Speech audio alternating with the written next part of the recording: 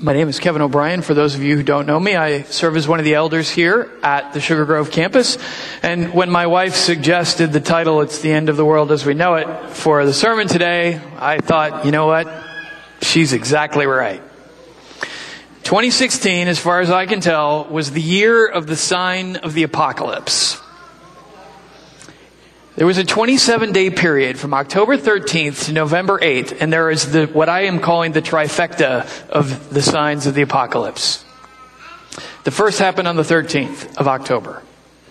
Bob Dylan won the Nobel Prize for Literature. Seriously. Think about that for a minute. Sign of the apocalypse, number 1.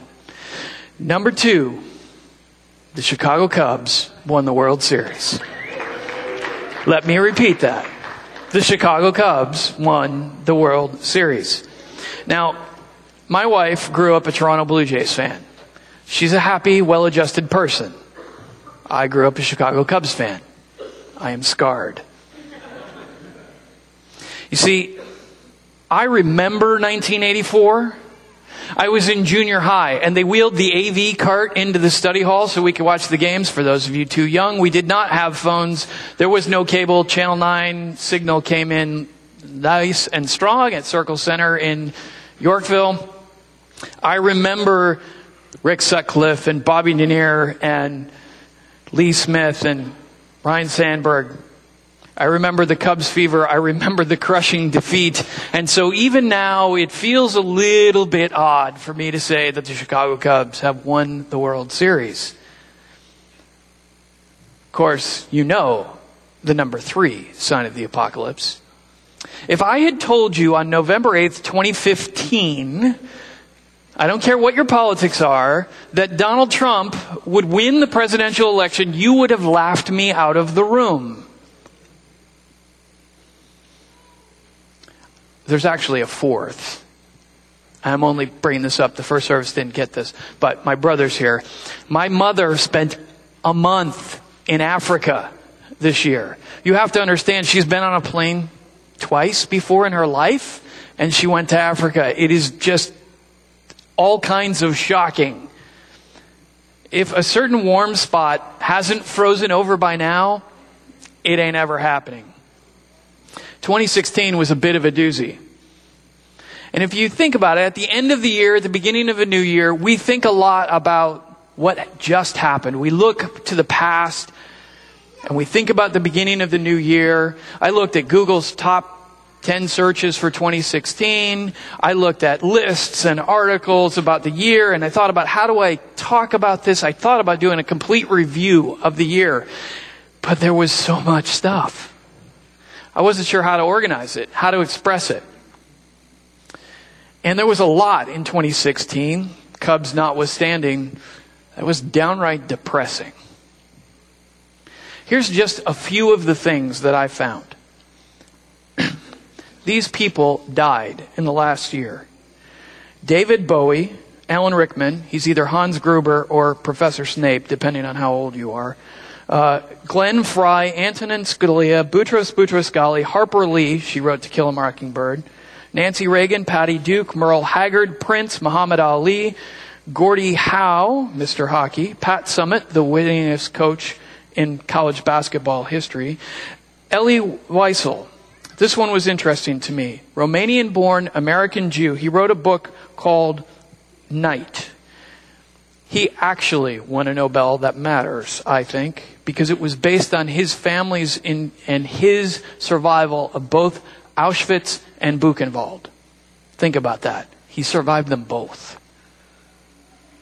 Gary Marshall, Gene Wilder, Phyllis Schlafly, Tim LaHaye, Arnold Palmer, Leonard Cohen, Janet Reno, Florence Henderson, that would be Mrs. Brady, Fidel Castro, John Glenn, Alan Thicke, Dr. Henry Heimlich, yes, that one, Zsa Zsa Gabor, the original Kardashian, George Michael, Carrie Fisher, Debbie Reynolds, and just last night, William Christopher, Father Mulcahy from MASH. According to the Chicago Tribune crime stats, last night at 11:38, there were 777 homicides in Chicago. 9 more than when I checked on Tuesday. That's over a 53% increase from last year when it was 492. One source listed over 1,800 terrorist attacks directly responsible for almost 16,000 deaths. The Brussels bombings, the truck attack in Nice, France, where 86 died and over 400 were injured. The attack on the Pulse nightclub in Orlando, a priest martyred in his church serving mass in France, doesn't count the attack in a nightclub in Istanbul last night. And most of those attacks we don't know about because the people don't look like us and they don't talk like us and their culture is different than us. Africa and Turkey and Iraq and Afghanistan.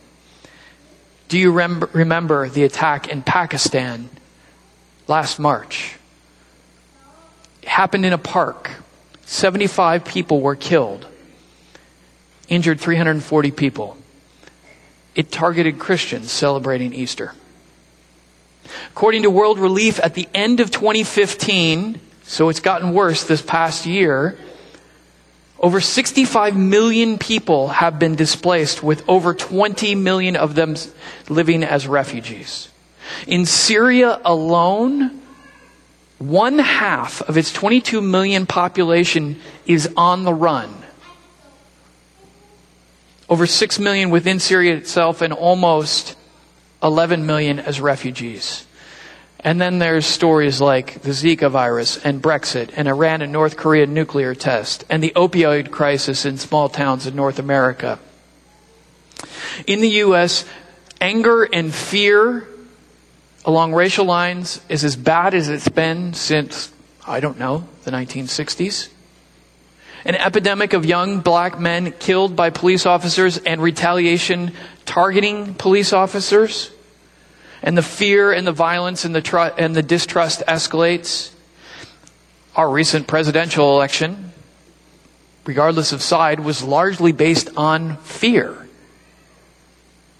Both sides afraid of what the other would bring to the table. We see amazingly rapid changes in social values and morals.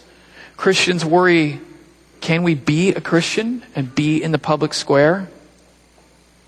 This doesn't count all the little stories of the people that we know and love. The things that never make the news, even the things in our own lives, emotional, physical, financial, health, lots of stuff happened in 2016.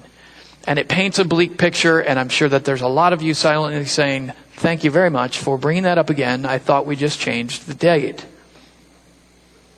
It really can feel like the end of the world as we know it, and it seems either delusional or downright evil to say, I feel fine. But as bad as all of that stuff is, more than all of those, I am worried about the state of the church in our culture. I'm not talking about Village Bible Church in particular, though I do believe we need to be vigilant. In the latest issue of Christianity Today, the editor-in-chief, Mark Galli, gets to the heart of my concern. I want to read some parts of a short article that he wrote entitled Where We Stand. We're having to write this 2 months before Inauguration Day, but one doesn't need the gift of prophecy to project that Christians will divide over the new administration.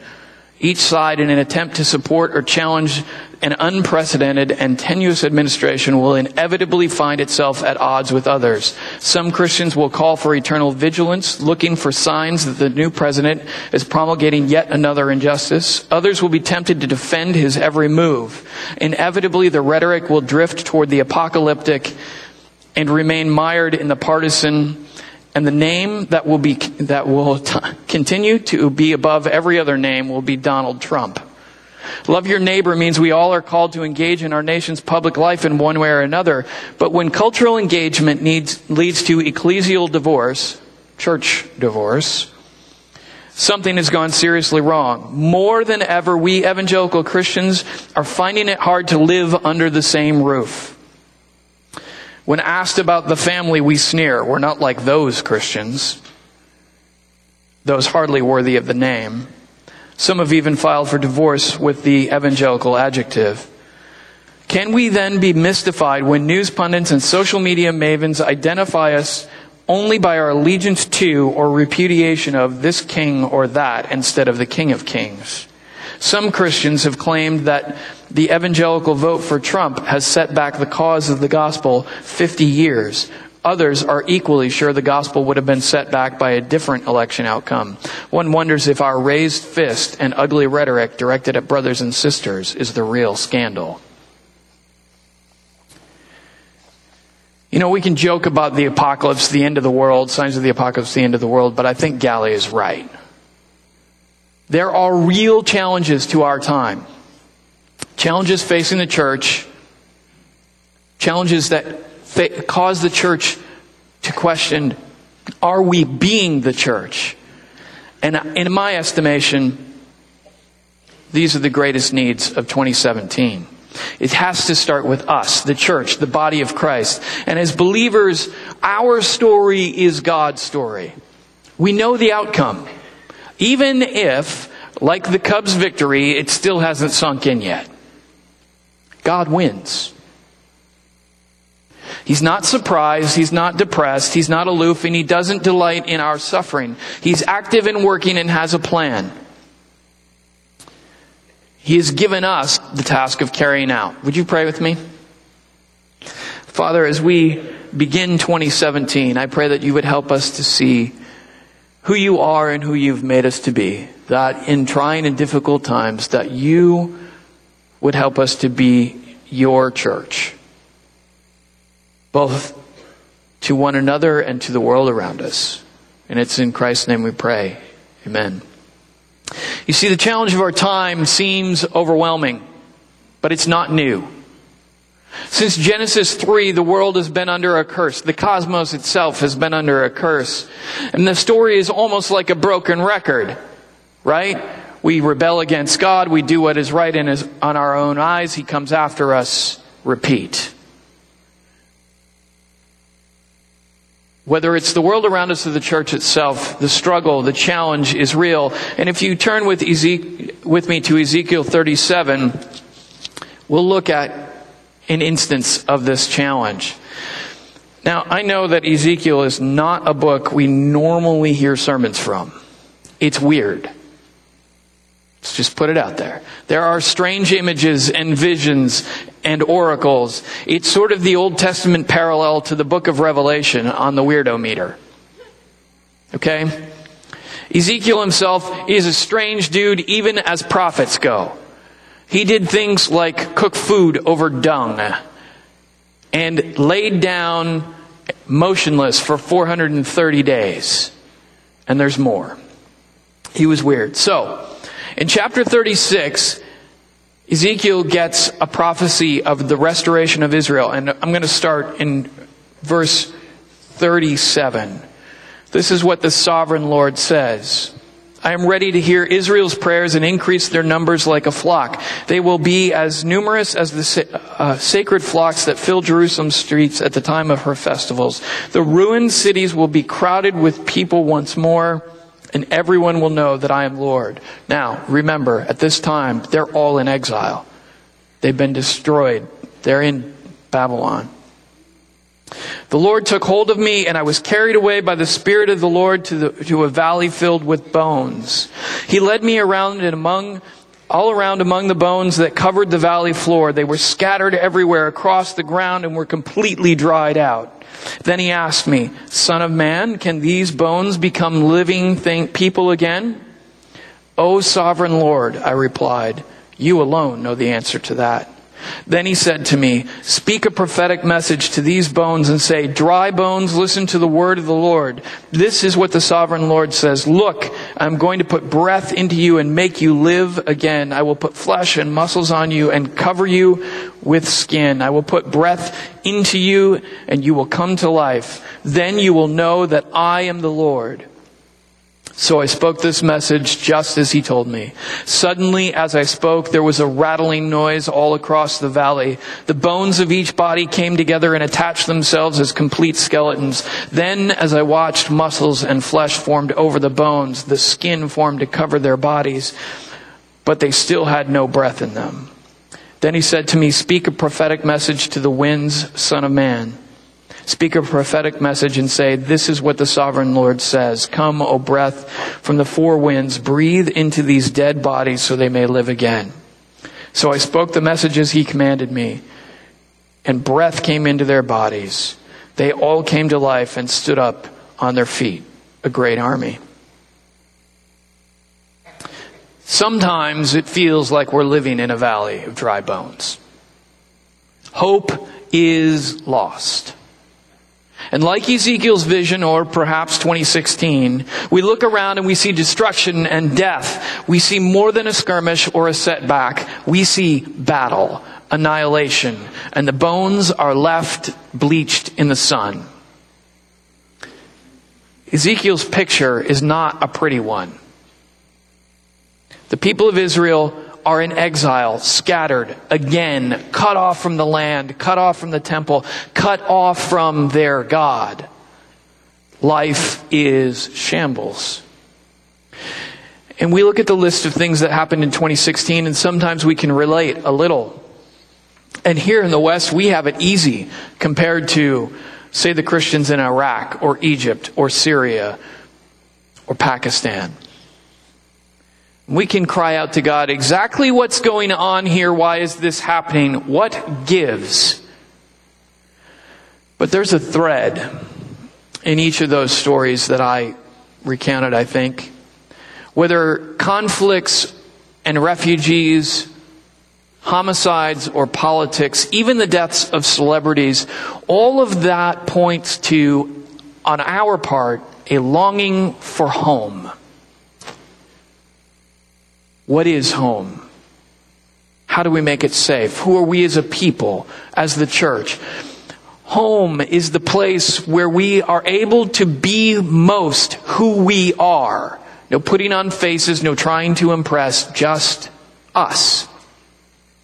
Think about why we care about the deaths of celebrities. We don't know them, but they're cultural markers for us. They told the stories that helped us become who we are in many ways. On Thursday night, I hung out with a bunch of friends from high school. It was interesting. I hadn't seen them in a long time. And yearbooks got pulled out. And there was some really big teased hair going on back then. And mullets. It was never a good look. And we were talking about people in our class of 1990, Yorkville High School, who had died.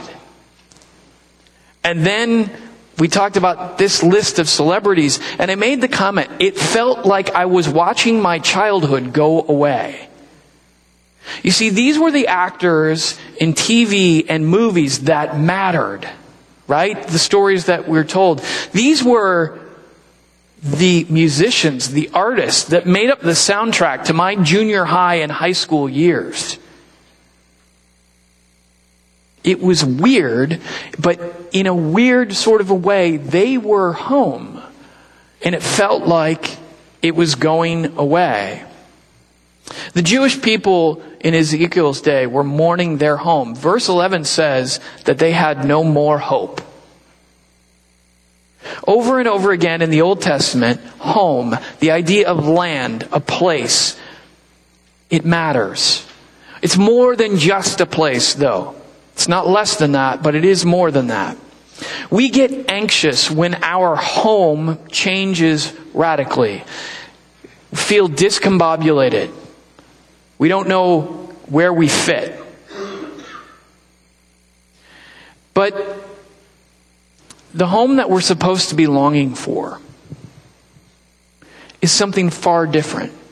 More, really. We just celebrated Christmas. The birth of Jesus. Emmanuel, God with us. And that is true home. It's what we long for. And one of the images that we hear throughout Scripture for the church is the body of Christ. And Christ is the head of the body. The church is home.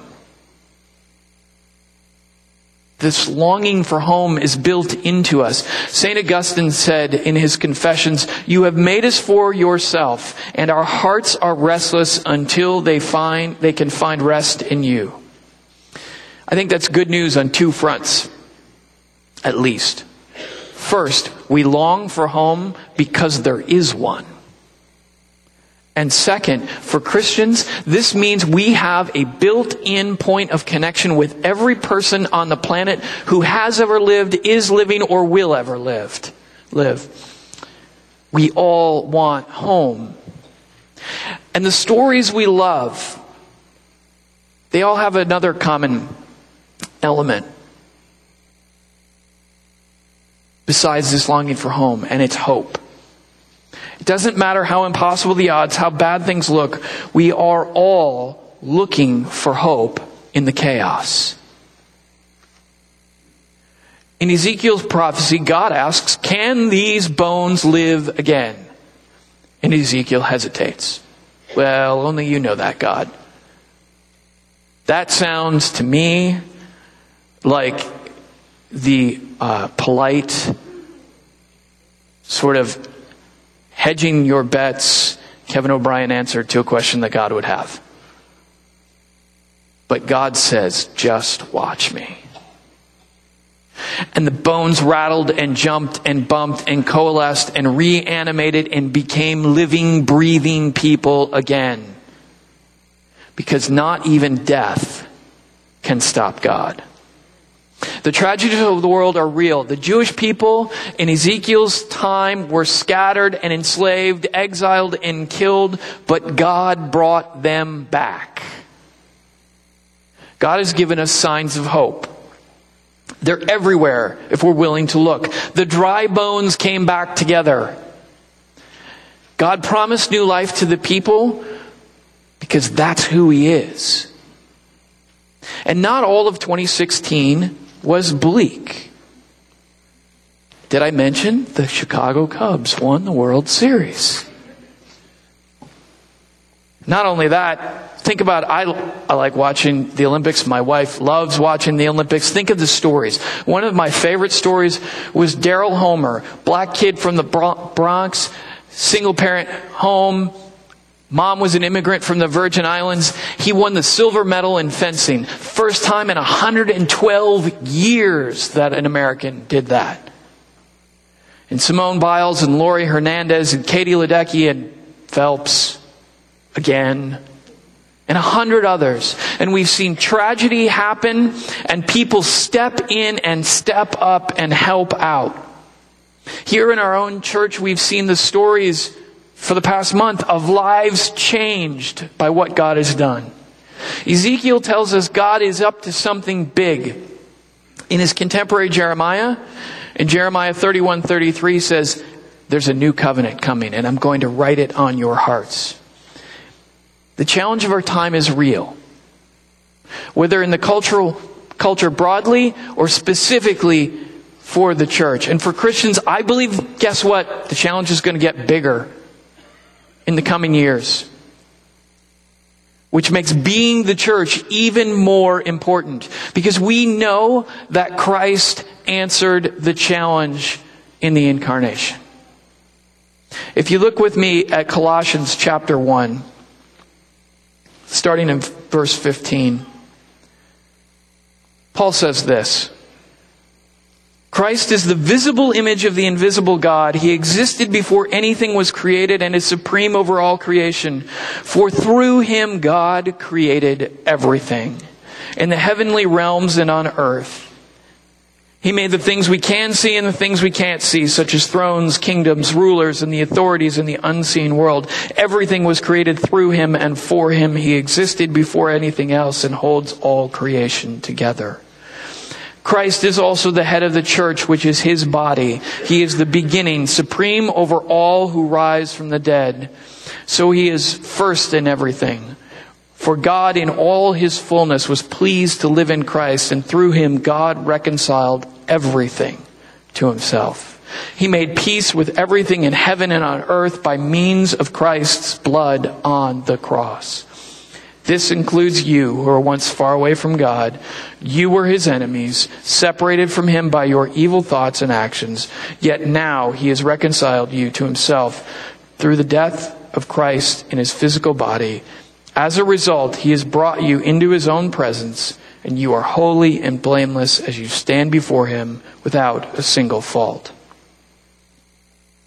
Jesus came to answer the challenge of his time and our time and all time. The incarnation is God's answer to the challenges we face, to the realities of a broken world. We just celebrated Christmas, and a lot of us would like to begin and end with Christmas. But Bethlehem is just the beginning. You see, we like the Christmas story. There's a little bit of drama, but mostly it makes us feel good, right? We concentrate on Luke's telling of the story and not on Matthew's because we don't want to hear about Rachel weeping for her children. But Jesus as a baby gives us this fuzzy, kind of softly lit Charlie Brown sort of a feeling. Feels nice. Pulls us away from the realities we face for a moment. Colossians 1 pulls us and makes us look deeper. Bethlehem is just the beginning. Really, it's our entry point into the story. Colossians makes it clear it's not the beginning at all. The visible image of the invisible God. His existence was before all. He is supreme over all. He is the very instrument of creation. We need Bethlehem. We can't be Christians without Bethlehem. But just like Jesus grew up, just like he left Bethlehem, we don't stay there. It's the beginning. It does, however, tell us something really important about who God is. You see, because Bethlehem is the impossible story. God delights in subverting impossible situations. If you're like me, you can look around at all of the terrible things in the world and be tempted to despair because of all of those big things. And frankly, the small things.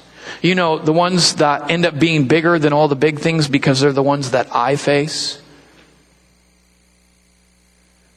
Christmas shows us that God delights in subverting impossible situations.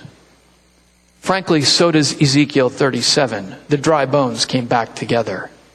Look at the entire story of Scripture. Time after time, God subverts the impossible. We've just seen it in the life of Joseph. He uses Moses, brought up as an Egyptian prince, to bring down Egypt and free his people. He blessed barren women like Sarah and Hannah and Elizabeth. Every major person in the Old Testament and the New was flawed. Think about the followers of this unconventional Messiah. 12 nobodies from a rebellious outpost in the greatest empire on the planet. And they changed the face of the earth. No army, no weapons. Paul, the persecutor of the church, becomes the person who does more in the first century to spread the gospel, to spread the church, than anyone else. And at least part of it is probably because he was persecuting the church and people scattered because of him. God subverts impossible situations. It's not just what he does, it's who he is. That's the God we serve. The God who created all and is over all. We often don't get a chance to see, not directly, what he's up to. But we don't have to, because this is his resume. He is eminently qualified for the job. Verses 21 and 22 of Colossians 1 remind us who we were. God subverted our impossible situations. Paul tells the people of Colossae and tells us, in effect, remember who you were. You were enemies of God. You could do nothing right to right the wrong. You could nothing to bridge the gap. So God subverted even that. And that's the point of Christmas, of course. Because as important as beginnings are, The climax is the true heart of the story, right? That's where we need to be encouraged, because as fun as Christmas is, we are Easter people. Verses 18 to 20 says, Christ is the head of the church, which is his body. He is the beginning, supreme over all who rise from the dead. So he is first in everything. For God in all his fullness was pleased to live in Christ. And through him, God reconciled everything to himself. He made peace with everything in heaven and earth. And that's how God ultimately subverts the challenge of our time. This is who we are as believers. It's why Easter is ultimately our holiday. It's why we worship on the first day of the week, the day of the resurrection. It's why we celebrate communion together, even though we are all different. Because it is in and through the life and death of Jesus Christ that we're reconciled to one another. That death is subverted and the new covenant is fulfilled. Jesus Christ answered the challenge. He is God who became one of us for us now and forevermore. And if this was a normal story, this is where the director would say, cut, end, seed, fade. But it's not a normal story. There's more. Because Christ still answers the challenge with the body of Christ. In Romans 12, we see an interesting thing from Paul. You see, the church is the way that God continues to answer the challenge of our time. And now we have to be the church. God's church. His called out ones. In Matthew 5, Jesus says we are salt and light. And we've heard, the sermons about salt and light. I preached the sermons about salt and light and how salt is preservative and medicinal and all of these other things. And recently, I've had the chance to work with Oasis International on the Africa Study Bible. It's written by Africans for the world.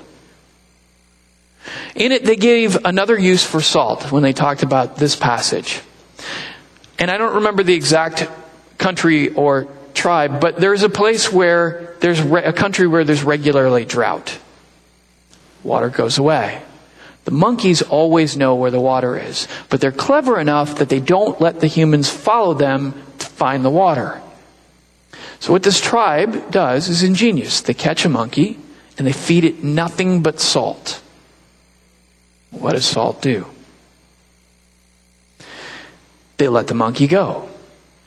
They follow the monkey straight to the water. You see, they get the monkey thirsty because that's what salt does. We are supposed to be salt. We are supposed to be making the world around us thirsty for what we have, for who we have.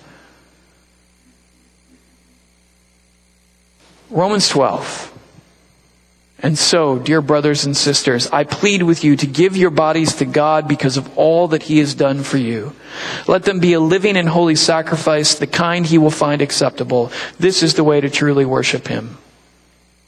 Don't copy the behavior and customs of the world, but let God transform you into a new person by changing the way you think.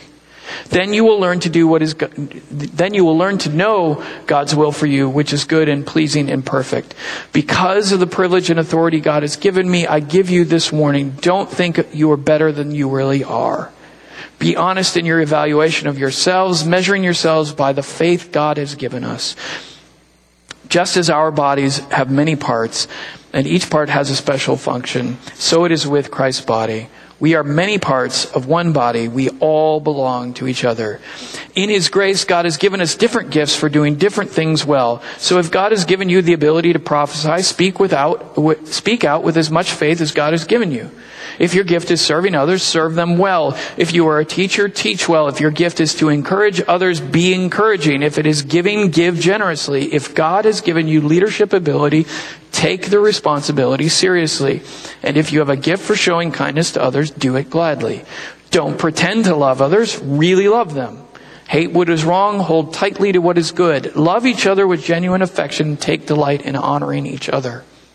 Never be lazy, but work hard and serve the Lord enthusiastically. Rejoice in our confident hope. Be patient in trouble and keep on praying. When God's people are in need, be ready to help them. Always be eager to practice hospitality. Bless those who persecute you. Don't curse them. Pray that God will bless them. Be happy with those who are happy and weep with those who weep. Live in harmony with each other. Don't be too proud to enjoy the company of ordinary people, and don't think you know it all. Never pay back evil with more evil. Do things in such a way that everyone can see you are honorable. Do all that you can to live in peace with everyone. Dear friends, never take revenge. Leave that to the righteous anger of God, for the scriptures say, I will take revenge. I will pay them back, says the Lord. Instead, if your enemies are hungry, feed them. If they are thirsty, give them something to drink. In doing this, you will heap burning coals of shame on their heads. Don't let evil conquer you, but conquer evil by doing good. Chapter 12 of Romans is the hinge of the book. It's the transition from showing the need for and the nature of the good news of Jesus Christ to the implications of it. What does it mean to live as Christians in a world that isn't? In Romans 12, Paul works out what Jesus says in Luke 10.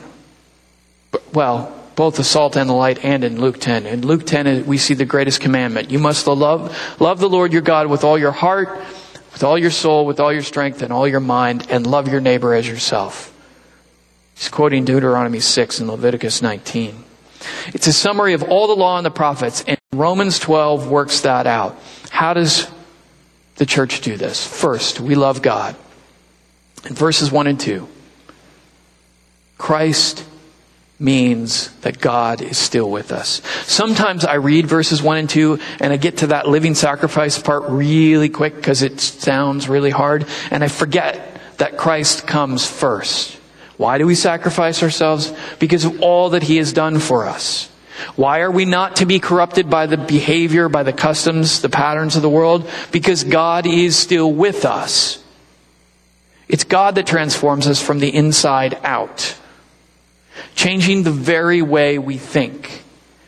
And it is when we allow this to happen that we see His will for us, because He is still with us, no matter what's going on in the world or in our lives. God always comes first. And when we put self first, when we try to do it all on our own, even if we're trying to do the right things, we are inevitably going to fail. Verse 3 says that the faith we have was given to us by God Himself. God comes first. The second thing about loving God, about faith, is that it is for the real world, body and soul.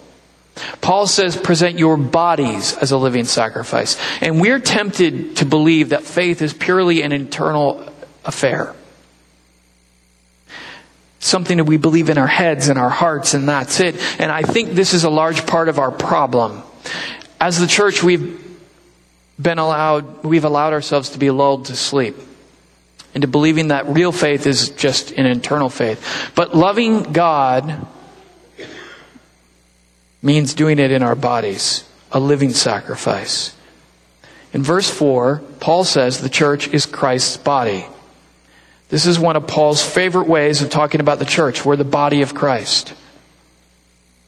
Jesus is the head of the body. And bodies are for doing, for living. He directs, we act. Loving God means being the body of Christ. And how do we do that? We love others. Real faith doesn't stop at loving God. It can't. Real faith always means loving God and loving others. And a lot of times we separate one from the other. Galli says in his article, neither Paul nor Jesus suggests that it is the church's moral or political purity that makes Christians stand out in a pagan society. Rather, the church is weak. The church of weak, misguided, and partisan sinners is united by something that transcends our foolishness. By this, everyone will know you are my disciples if you love one another. John 13:35. How do we answer the challenge of our time? We love. It defines us to the world. I see 3 ways in Romans 12 that we, the church, the body of Christ, are to love. This is the really practical part, and we're getting close to the end. This is how we stand up. We need to do it publicly, not silently, not for our own acclaim, for props. History shows that we are as likely to be persecuted, perhaps even more so than praised, for doing what's right. So first we need to be unified. Paul tells us in verses 3 to 5 that not all of us are the same. We're not supposed to be the same. But we're all part of one body. We belong to each other. Each part has a special function. And when the body of Christ starts working at cross purposes with each other, it's disease. Galley says this about the nature of the church. Under a regime best described as both anti-life and immoral, this is the Roman Empire, they recognized, the early church, that faith would be anti-relevant. When they preached and practiced the gospel, some rioted in the streets, Acts 19. Others sought to kill them, Acts 7. They preached that God commands all people everywhere to repent. From emperor to slave, from urban elite to rural poor, they called men and women to repent not of their politics, but of their sins, to join the radical fellowship of the Lord, in whose name they were baptized and broke bread together, Jews and Greeks, slave and free, men and women. Really, in their fellowship were both Greek and Jewish supremacists, oppressors and oppressed, chauvinists and feminists. And when from time to time they started dividing by identity or social class, they got an earful from James or Paul. They probably got this idea from their Lord, who had welcomed into his fellowship both a revolutionary, Simon the Zealot, and a collaborator, Matthew, the tax collector. Village is a church of 4 campuses. We're not all the same. Rural and suburban and urban cultures and backgrounds. I've talked with Pastor Travis at Aurora. You want to talk about culture clashes? He's got to think through it. People who literally see the world differently. In July, the Aurora campus hosted a multi-church prayer service because of the racial tensions and killings in our country. It was one of the most beautiful and poignant things I've ever been a part of, and it's not enough.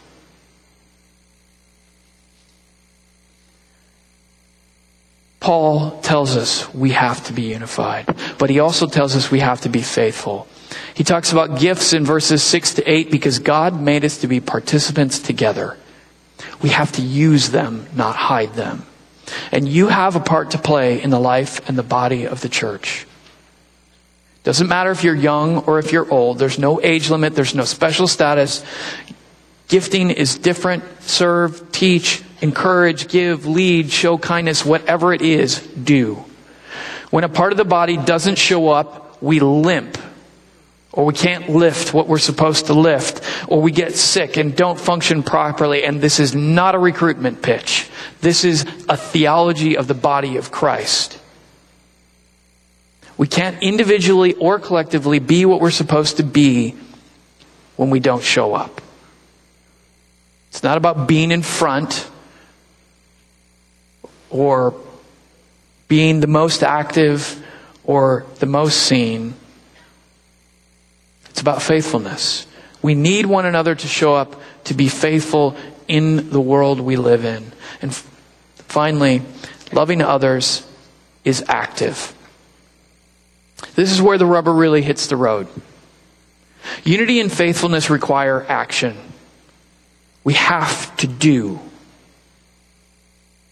The early church was active. They had their problems. There's no doubt about it.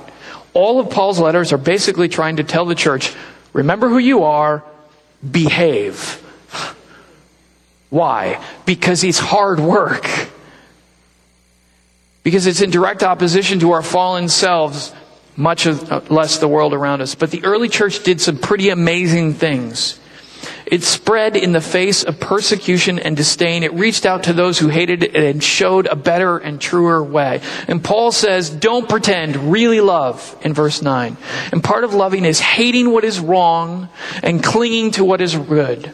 Notice, hate what's wrong, not hate them. I struggled trying to organize this last point because Paul does something very interesting in this section. He goes back and forth between the people inside and outside of the church. And sometimes it's hard to tell which one he's talking about, and I think he did it on purpose. Because we are to draw everyone into Christ, to help them to be who God made them to be. Delight in honoring others, work hard, serve the Lord enthusiastically, rejoice in our confident hope, be patient in trouble, keep on praying, help those in need, be hospitable.